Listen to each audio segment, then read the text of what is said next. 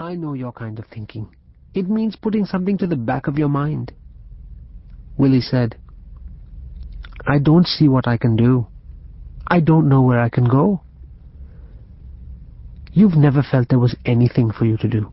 You've never understood that men have to make the world for themselves. You're right.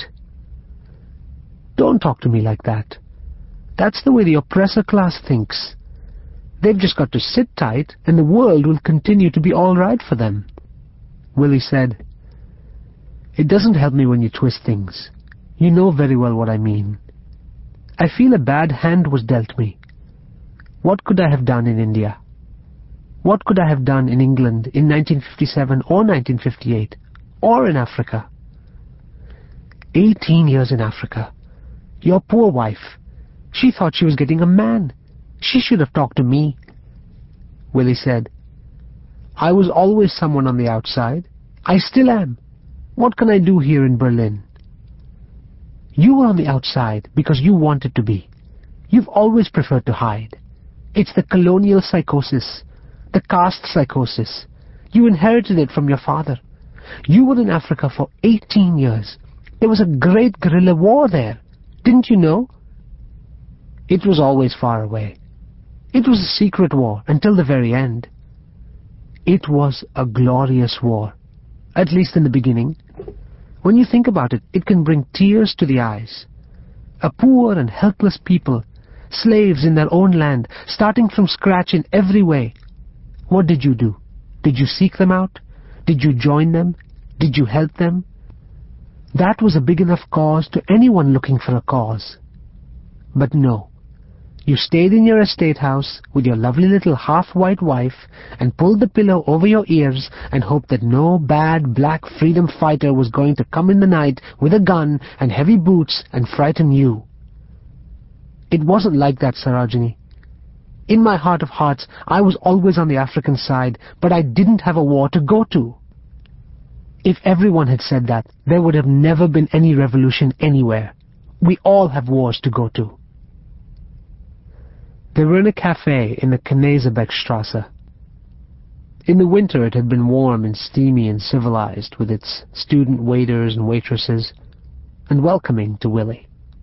Now, in late summer, it was stale and oppressive, its rituals too well known, a reminder to Willie, in spite of what Sarojini said, of time passing fruitlessly by, calling up the mysterious sonnet they had had to learn by heart in the mission school. And yet this time removed was summer's time. A young Tamil man came in selling long-stemmed red roses. Sarojini made a small gesture with her hand and began to look in her bag. The Tamil came and held the roses to them, but his eyes made no contact with theirs. He claimed no kinship with them. He was self-possessed, the rose seller, full of the idea of his own worth.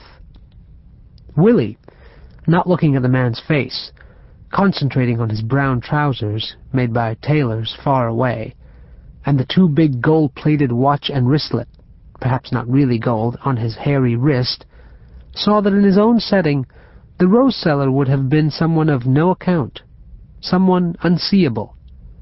Here, in a setting which perhaps he understood as little as Willie did, a setting which perhaps he had not yet learned to see, he was like a man taken out of himself. He had become someone else.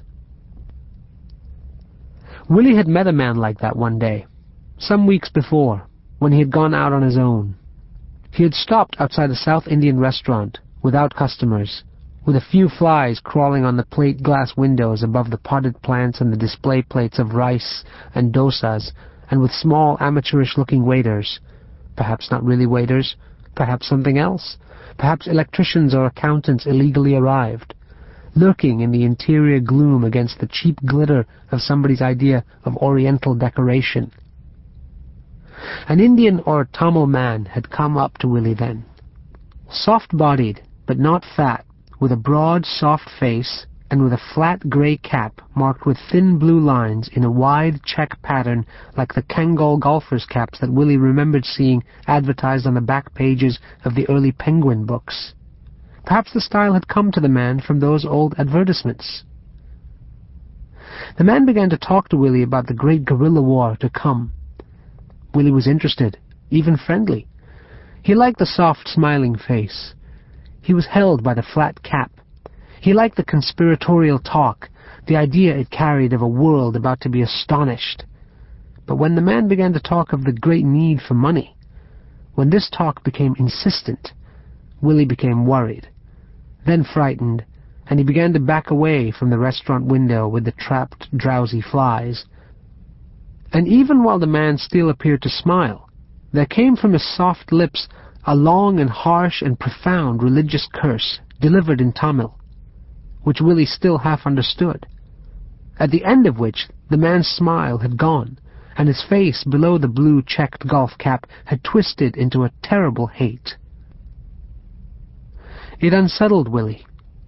The sudden use of Tamil, the ancient religious curse into which the man had put all his religious faith, the deep and abrupt hate, like a knife thrust. Willie didn't tell Sarojini about the meeting with this man. This habit of keeping things to himself had been with him since childhood, at home and at school. It had developed during his time in London, and had become an absolute part of his nature during the 18 years he had spent in Africa, when he had had to hide so many obvious things from himself. He allowed people to tell him things he knew very well, and he did so not out of deviousness, not out of any settled plan, but out of a wish not to offend, to let things run on smoothly. Sarojini now lay the rose beside her plate. She followed the rose seller with her eyes as he walked between the tables. When he went out again, she said to Willie, "I don't know what you feel about that man, but he is worth far more than you." Willie said, "I'm sure."